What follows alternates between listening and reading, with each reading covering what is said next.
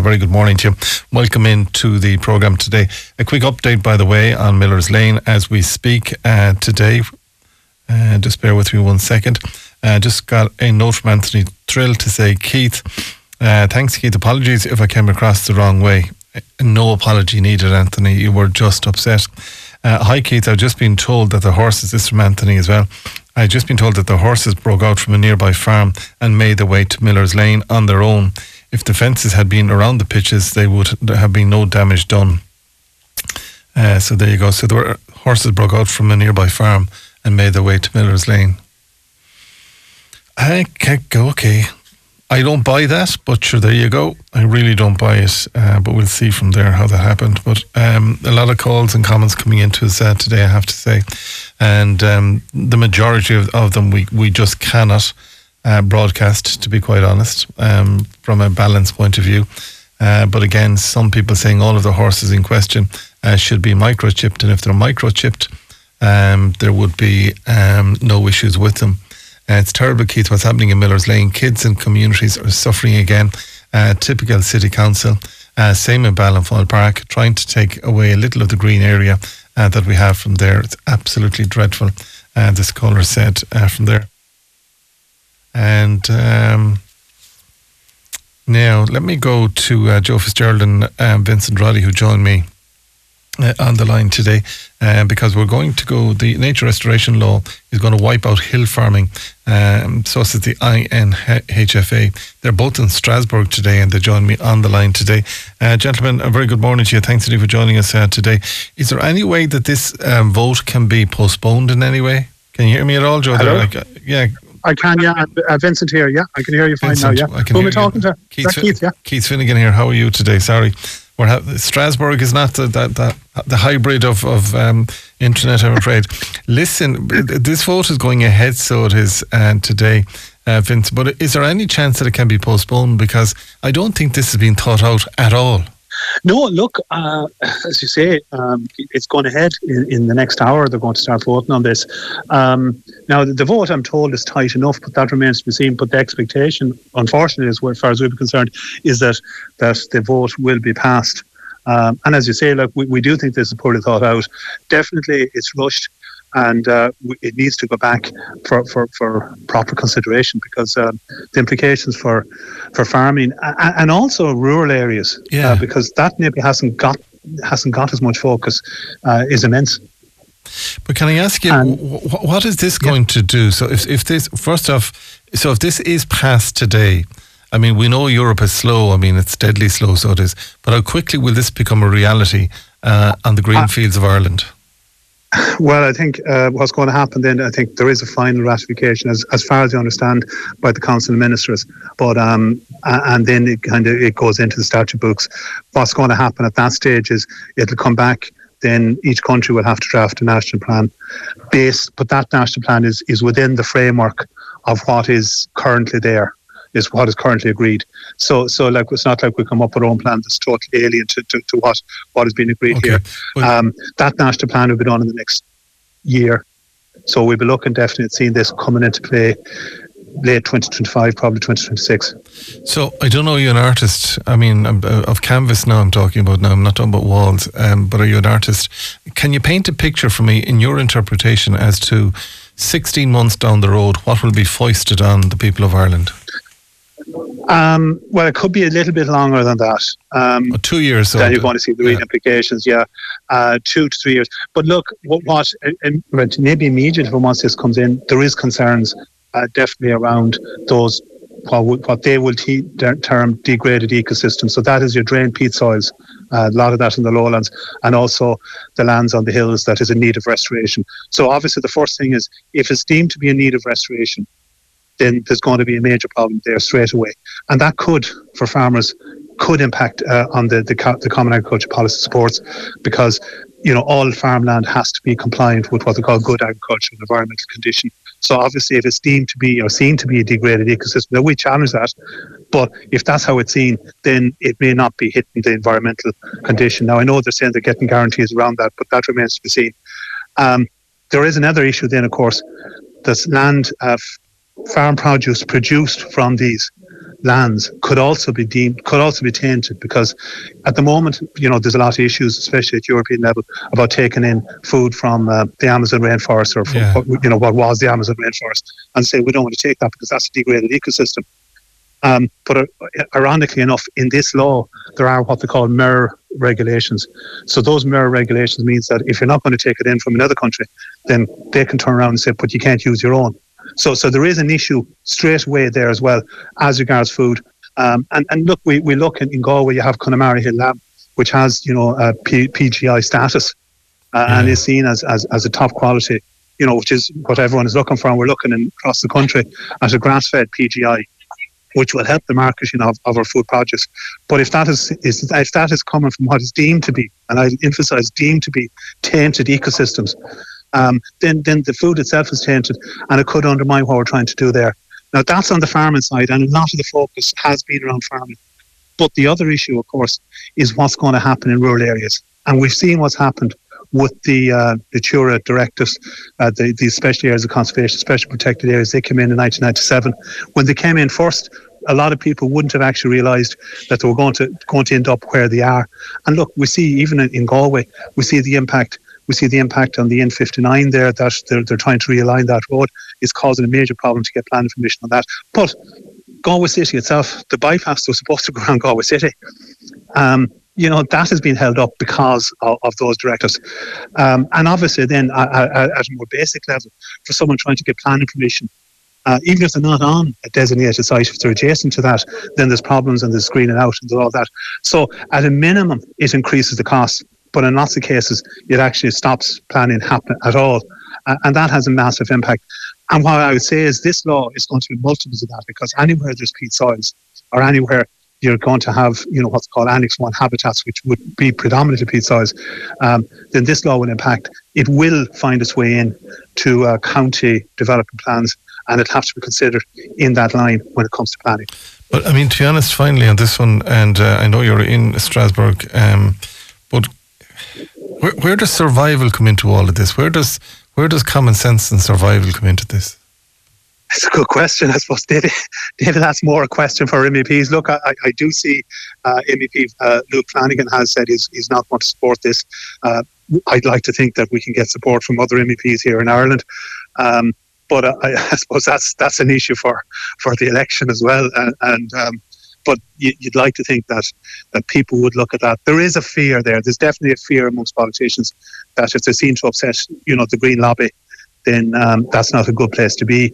But it's about the problem, of course, with that is that it has to be sensible, and some of this is just not sensible.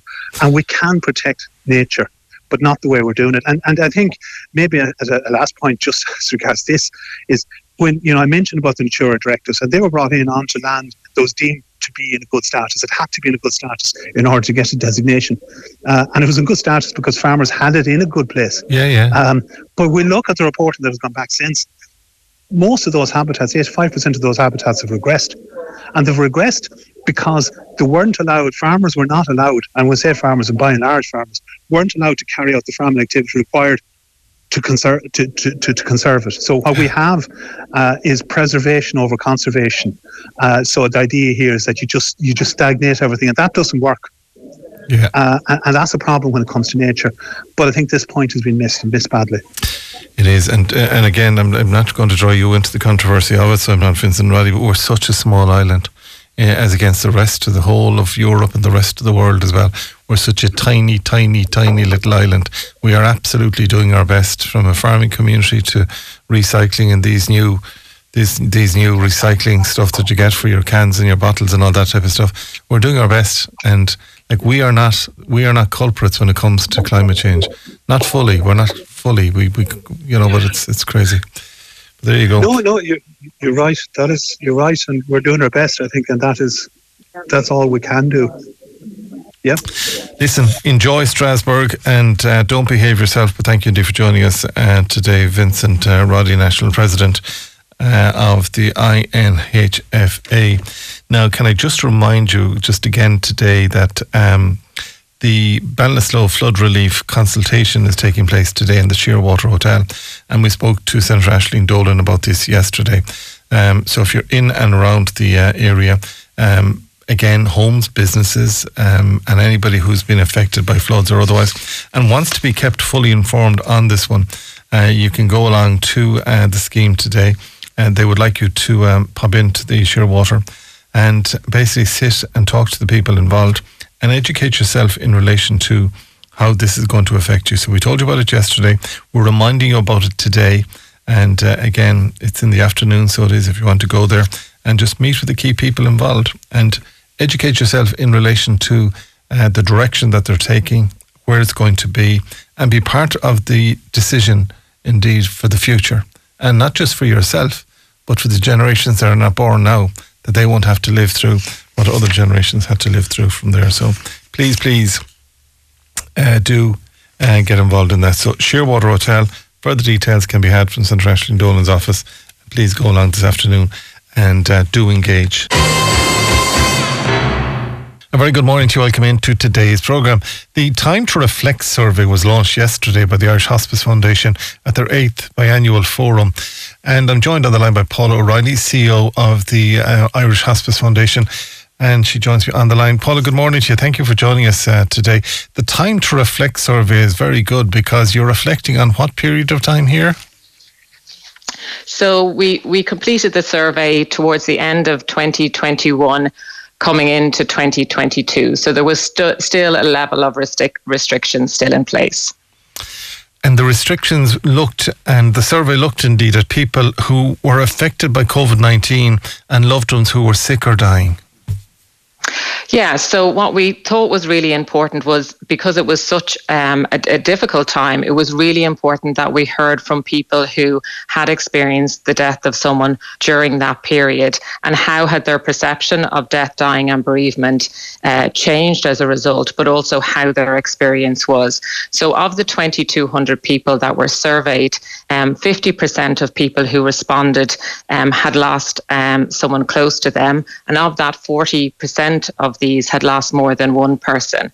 And actually, in terms of the reported cause of death, 37% of people actually said it was sudden and unexpected, and the top reasons given was that the person had either died of a cancer diagnosis or a cardiac diagnosis. So and actually, of the population that responded as well, 1 in 5 were healthcare workers who were obviously experiencing loss themselves, but also working within the healthcare sector at the time. So it really does give quite a rich sense of what it really felt like during that period. Paul O'Reilly, Chief Executive of the Irish Hospice Foundation. I mean, we found ourselves in a very difficult position when COVID arrived in. Hospitals did also, but I know many people, and colleagues and former colleagues indeed, who lost loved ones and basically never got to say goodbye to that loved one. They were in a body bag and that was it. Yes, and I think you'll see that from the report that certainly around the key findings was end-of-life care, that over 50% of people, reported that they didn't get, that the person that died didn't get the end-of-life care which they would have expected them to get, and how difficult that was.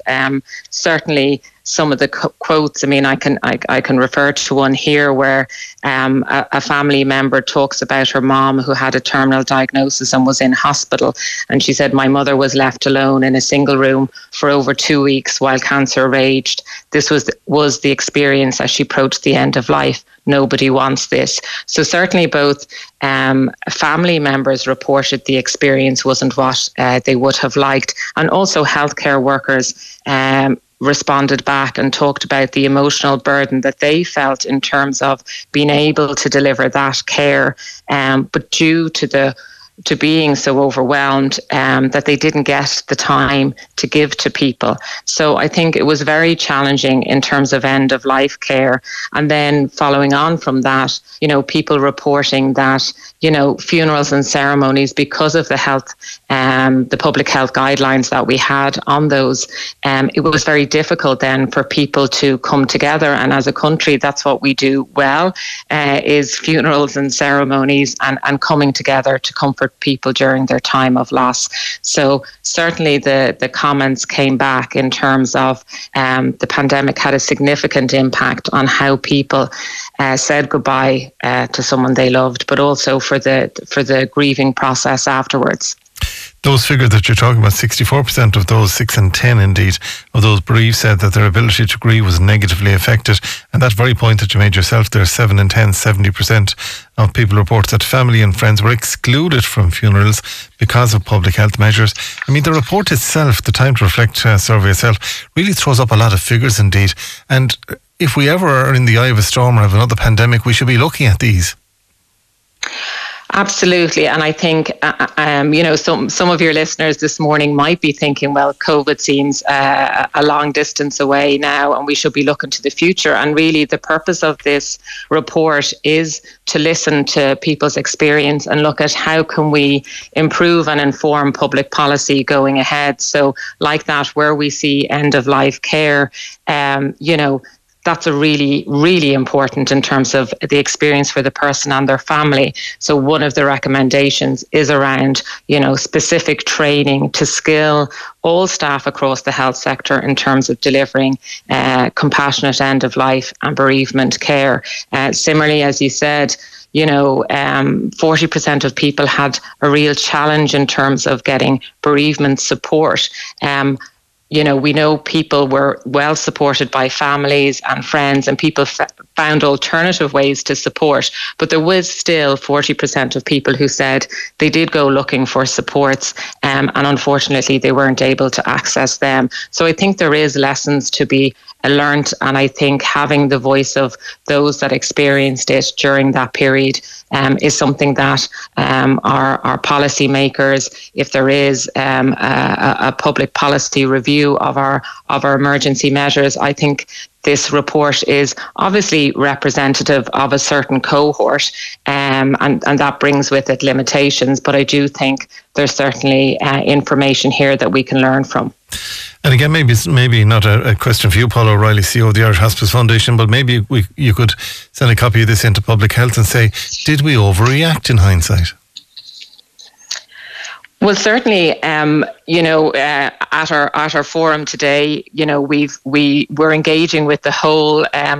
We've invited all of the Irish public along to our national conference, which is about having conversations on this topic, and we have sent the report to all key public policymakers in the area. And I do think that, the public health measures were brought in, obviously, to save lives, to prevent healthcare systems becoming overwhelmed. But there's certainly a real opportunity for us to look at what was the experience and looking at the findings and the recommendations from this report, that they would be considered in terms of informing future public policy. And certainly the Irish Hospice Foundation, as a national organisation on dying, death and bereavement, are very keen to engage with public health officials on this very topic. And one of the stats that jumped out at me was over half, 54%, stated that people in their community found other ways, in the absence of traditional ones, to honour the person who had died. And the one that struck me most, I have to say, almost half, 47%, have given more thought to their own end-of-life wishes. Because I remember I had COVID twice, I do believe, but the first time was fairly well early on in it. And I actually thought of my own end of life. I thought, God, is this going to be it? Is this where I'm going to die? Absolutely. And I think there's a comment that someone put in the report, and I think we all felt like that, where he said COVID-19 brought death into sharp focus. And I really do think it did.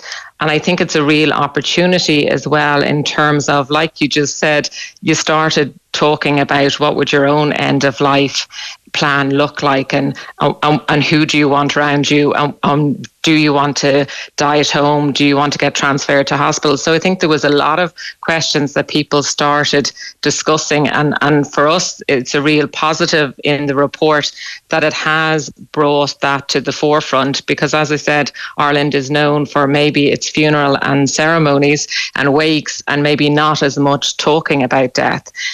So I think it's a really good opportunity for us and at our conference to look at how we can move that conversation on so that people can plan ahead. I mean, the Irish Hospice has their Think Ahead planning pack, which I think is a really good starting point in terms of starting the conversation. And it is those things of, it's easier to have the conversation when you're well. It's always harder to have that conversation when you're sick. Absolutely. My abiding memory was day one of my COVID, getting one of those oxygen machines that go onto your finger, and you had to have oxygen levels of 98, and if it went down below 98 or 97 or 96, you thought you were dying altogether. I suppose there was a lack of education, definitely. In my head there was, and I had every sort of machine going, blood pressure, oxygen, the whole kit and caboodle.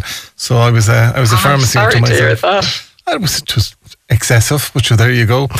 Paul O'Reilly, thank you for joining us. Where can they get further details of the Time to Reflect survey? So the report is on the Irish Hospice Foundation website, and I am conscious as well that even when I was reading the report, I lost my mother before COVID, so my experience was different. But I'm sure this morning's conversation may have brought up some memories for people. So what I would say as well, we do have our bereavement support line, which is 1-800 80 70 77, which is also on the website if people do want a confidential space to talk as well. Well done. Keep up the good work, and thank you for joining us today. Paul O'Reilly, CEO of the Irish Hospice Foundation. Thank you for joining us today. Now, I got some photographs in, so I did in the last little while in relation to Miller's Lane and the pitch up there, and I see where the ball, the net behind the was bitten and broken, so it is. The ground is well torn up there, so it is, with those 5 horses. In these photographs, there's no sign of the 5 horses at all. But the ground is well ploughed up, so it is well ploughed up. Anyway, let me go back to the whole situation in relation to Natura and the vote that's currently going on in Europe. I want to go to Senator Pauline O'Reilly, who joins me on the line today. Senator O'Reilly, good morning to you. Good morning, Keith. Thanks for joining us today. You don't believe that this vote will go through, do you? I have a real concern, Keith, and my particular concern is that we have a rise of a quite an anti-democratic population centre in Europe, and a kind of a far right, I suppose, for want of a better word, who are voting against all of these kind of progressive measures, which is why it's more important than ever that we get the right people into Europe. Unfortunately, the other political parties in Ireland, the Greens, Fianna Fáil and Fine Gael, have all indicated that they will vote in favour, and that includes members who are members of these larger groups in Europe. They're actually going to vote against their European parties when it comes to this today. On the other side, then, when you look at it, then for the Irish Natura and Hill Farm Association, they're in Strasbourg this morning, and they're pushing indeed that this vote be postponed or otherwise, but they're under no illusion it's not going to happen. But they're very confident that this is going to go through, and that in about 3 or 4 years' time, this is going to have a major effect on Ireland. Look, I mean, I can understand, because I think the people have been stoked up. I can understand that people have fears. They have fears primarily because our climate is changing. Our biodiversity is lost in many areas, and then that is putting a pressure on farming futures. And this actually is a way to protect the future of farms in Ireland and right across Europe, and indeed to protect our food security. So that's really what's underpinning a lot of this, as well as restoring nature. And when you see the other political parties in Ireland backing it, and they don't have to, we don't all have to go the same way. Even those who are in government together, they're saying that on balance, this is the right thing to do. It's the right thing for small farmers, and us in the Green Party, what we want to make sure is that people realise that a lot of what's in this nature restoration law that's been proposed at the European level, that's already happening in Ireland. Ireland aren't behind in this because under this government we are implementing a lot of the changes. But under this, it means that there's a huge investment, huge financial investment. We've committed to over 3 billion for restoring nature in Ireland and protecting family farms. And that's already happening even without this. So look, I'm really disappointed, I suppose. There are some particular MEPs like Luke Flanagan who has said he's going to vote against. But, you know, for the most part, our MEPs are voting in favour, and we need to get more people in like that who will vote for nature, because it's the only future for our children. It's the only future for farmers and as well. It absolutely has to be done, or we're going nowhere as a continent. All right, can I just, while I have you, I have two other subjects I want to discuss with you, if you don't mind. But Minister for Education, Norma Foley, is to update the government on a review of the school transport scheme, which carries 160,000 students on a daily basis. It looks like as if she's going to try and make it easier on parents and students. Yeah, look, I mean, I'm the education spokesperson for the Green Party, and I have been highly critical, I suppose, of the education department up to now, because what we had wanted to see was that there'd be much more integration with the Department of Transport, because the Department of Transport has been trying to implement changes, as everybody knows, in terms of, reduction of transport costs, rollout of the local link services right across Ireland, one new local bus service a week. And we've had, indeed, over 700% increase on rural bus use since we went into government. And we thought that we could, really roll school transport into that. And I'm really hopeful today. It goes to Cabinet today. I'm really hopeful that will have been taken on board. I know that there has been some work done with the Department of Transport as well. And also this, kind of antiquated system where you can only get transport if you're going to your local school. I don't think that's really what people need anymore, because you may need to go to a Gael school, you may need to go to, a multi-denominational school. And right now, they don't have to take that into consideration. They do for the most part when it comes to Gael school, but I'm hopeful that'll be made easier. And also that those kind of criteria where you have to go to the nearest school to you, that will go. And also, we need a commitment that there will be an opening up of the eligibility so far more people can get on school buses. I mean, in Galway alone, 30% of the congestion that we see on our streets from cars is people being brought to school because it's not safe enough for our children and there aren't enough buses. So that's the bit that needs to be fixed, and we could have a transformation in Galway if that was sorted out. Well, the current requirements is that a student must live 3.2 kilometres from a school to qualify for the scheme, and they're looking at 2 kilometre distance for that now. Yeah, and I mean that's what we had been hoping for in the Green Party, because from an emissions point of view, from a congestion point of view, and then from just the well-being of students, I think 2 kilometres. Nobody can be really expected to walk beyond 2 kilometres. I mean, maybe back in the day people used to, but it's just not realistic. So if you're talking beyond 2 kilometres, everybody's being driven, and that's the bit that needs to change. So, if that's what comes out of this, and obviously I'm hopeful because I'm in a little bit of the know. But if that's what comes out of it, that would be great. Okay. But I also think we need to do something so that those who are trying to get to multi-denominational schools are not told you can't get on the school bus because there's a school nearer to you. When they, when it doesn't suit their family. Criteria doesn't need to be looked at. But I mean, when I was reading through the briefs that was coming into me this morning, and there could also be moves to make transport available to primary school students who live just 1 kilometre from school. For God's sake, we're trying to get kids healthy, and I know on a rainy day they're going to get wet and all that, but God above it, 1 kilometre each way to get to school is not too much. We'll have to see where that lands, but I mean, ideally you would have places which are safer, and there's been some great work done on safe routes to schools But we do have to have a safer environment because, I mean, I cycle all around the city. Indeed, like a lot of people in Galway walk more than anything else because I love a walk. And we also all use cars. But it's about making the choice safer and easier so that, I mean, even within 1 kilometre, it's not safe sometimes for people to cycle to school. You only have to go down the Western Distributor Road, and how many roundabouts are there? And there's no there's no way to get round on a bike. So those are the things that are being addressed now, it needs to go hand in hand. Then I think with a proper school bus service, and one as well that says, well, there's a local link service. Why can we not join that up so that it's local link and school, and that it gets kids to school for the proper time and doesn't arrive 10 minutes after school? So we've made huge strides, but this is the next step in that.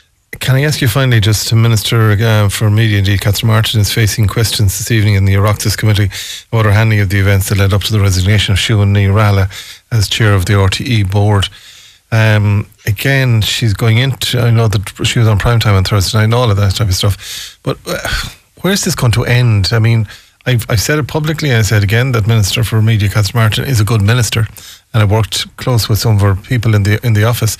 But what was she let down by some of her own team on this one? Senator Pauline Riley? I think, I think, to be honest with you, everybody is a bit fed up of the whole RTE thing at this stage. But at the root of this is like a really, really important thing, which is about public service broadcasting. And we've now had drip feeding of information for months and months, and a real lack of clarity. And I think the minister was left in a really difficult position, that she was either by her officials. Well, I think, look, let's wait and see with the committee later. But will she be forced out of office today? It is clear that everybody involved in this, including the chair, unfortunately, and I have massive respect for the chair, the former chair of RTE, but the minister asked clear questions and was given incorrect information.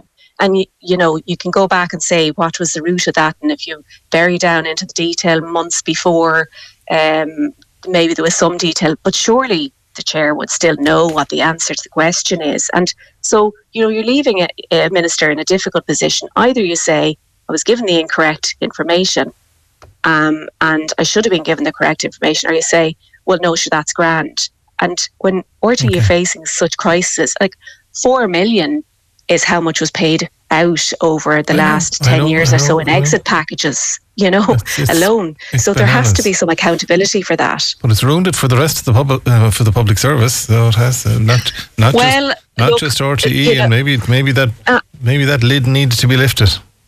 I think absolutely. I mean, the RTE is not the only one who provides public service broadcasting. It's really important, but it's all of the papers, all of the radio stations that we have, and we have a really good reputation when it comes to media in Ireland. Much better. Like, I do observations for elections in other countries, and media is at the root of a lot of the problems around misinformation. You just don't get that in Ireland. And we need to do everything we can to ensure that we're getting timely information. And I do think that we need proper controls over the finances. And unfortunately, there's this separation. And unfortunately, there's a separation between politics and the public service broadcasting, because otherwise, how could you ensure that you have proper questioning? There needs to be a certain distance. But if somebody asks you a question, you need to give the honest answer, But look, I think this is a really unfortunate situation. I really feel for everybody in the circumstances. All right, Senator Pauline Riley, thank you for joining us. I do believe that's been shown live on Oireachtas TV and other channels tonight from 7 o'clock onwards as well. Now, Noel McDonough sits opposite me, and he's been very respectful. Morning to you. Morning, Keith. Come in a little bit there. Don't be afraid of that microphone. You're heading for the Dublin Marathon, so you're fundraising in aid of the Alzheimer Society of Ireland.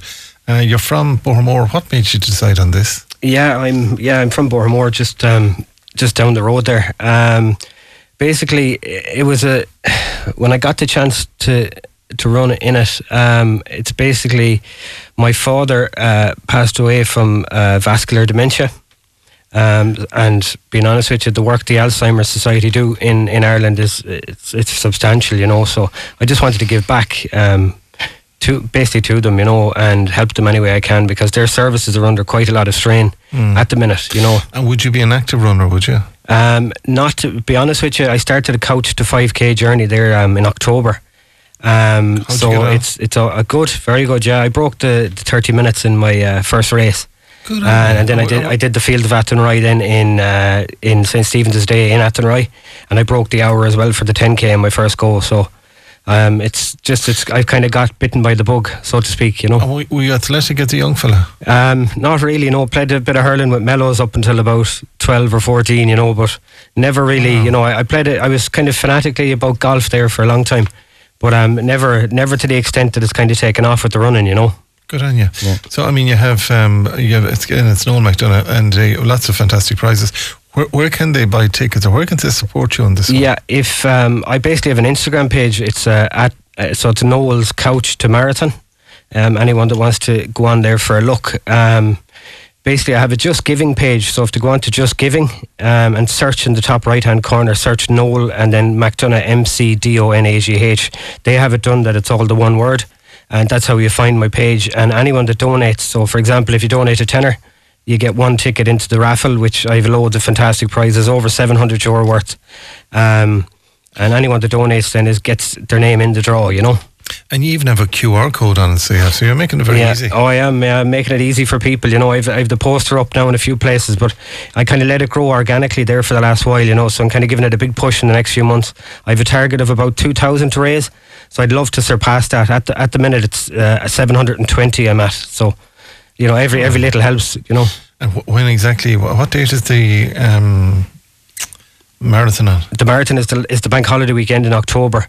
So I think it's the 27th of October. So I hope to have the draw 2 weeks previous to that, you know. So you have a good bit of training that you can get in between now and then. Oh yeah, that's the plan. Like I've a half marathon booked for Killarney in June, and I'm just kind of stepping it up gradually, you know, even with the miles on the road, just taking it easy, just upping the ante every week, you know, trying to stay injury free, really. Yeah. And do you feel better when you're doing this? Oh yeah, brilliant. It's like running. The clarity for the brain, you know, is unbelievable.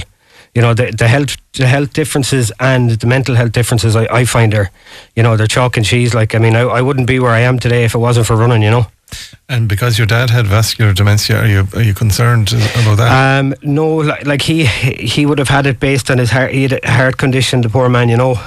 So that obviously the brain was starved of oxygen, you know, for over a long period of time, you know what I mean? So it's, as far as I go, I'm not too worried about it for myself, you know, but I just want to raise the awareness, you know.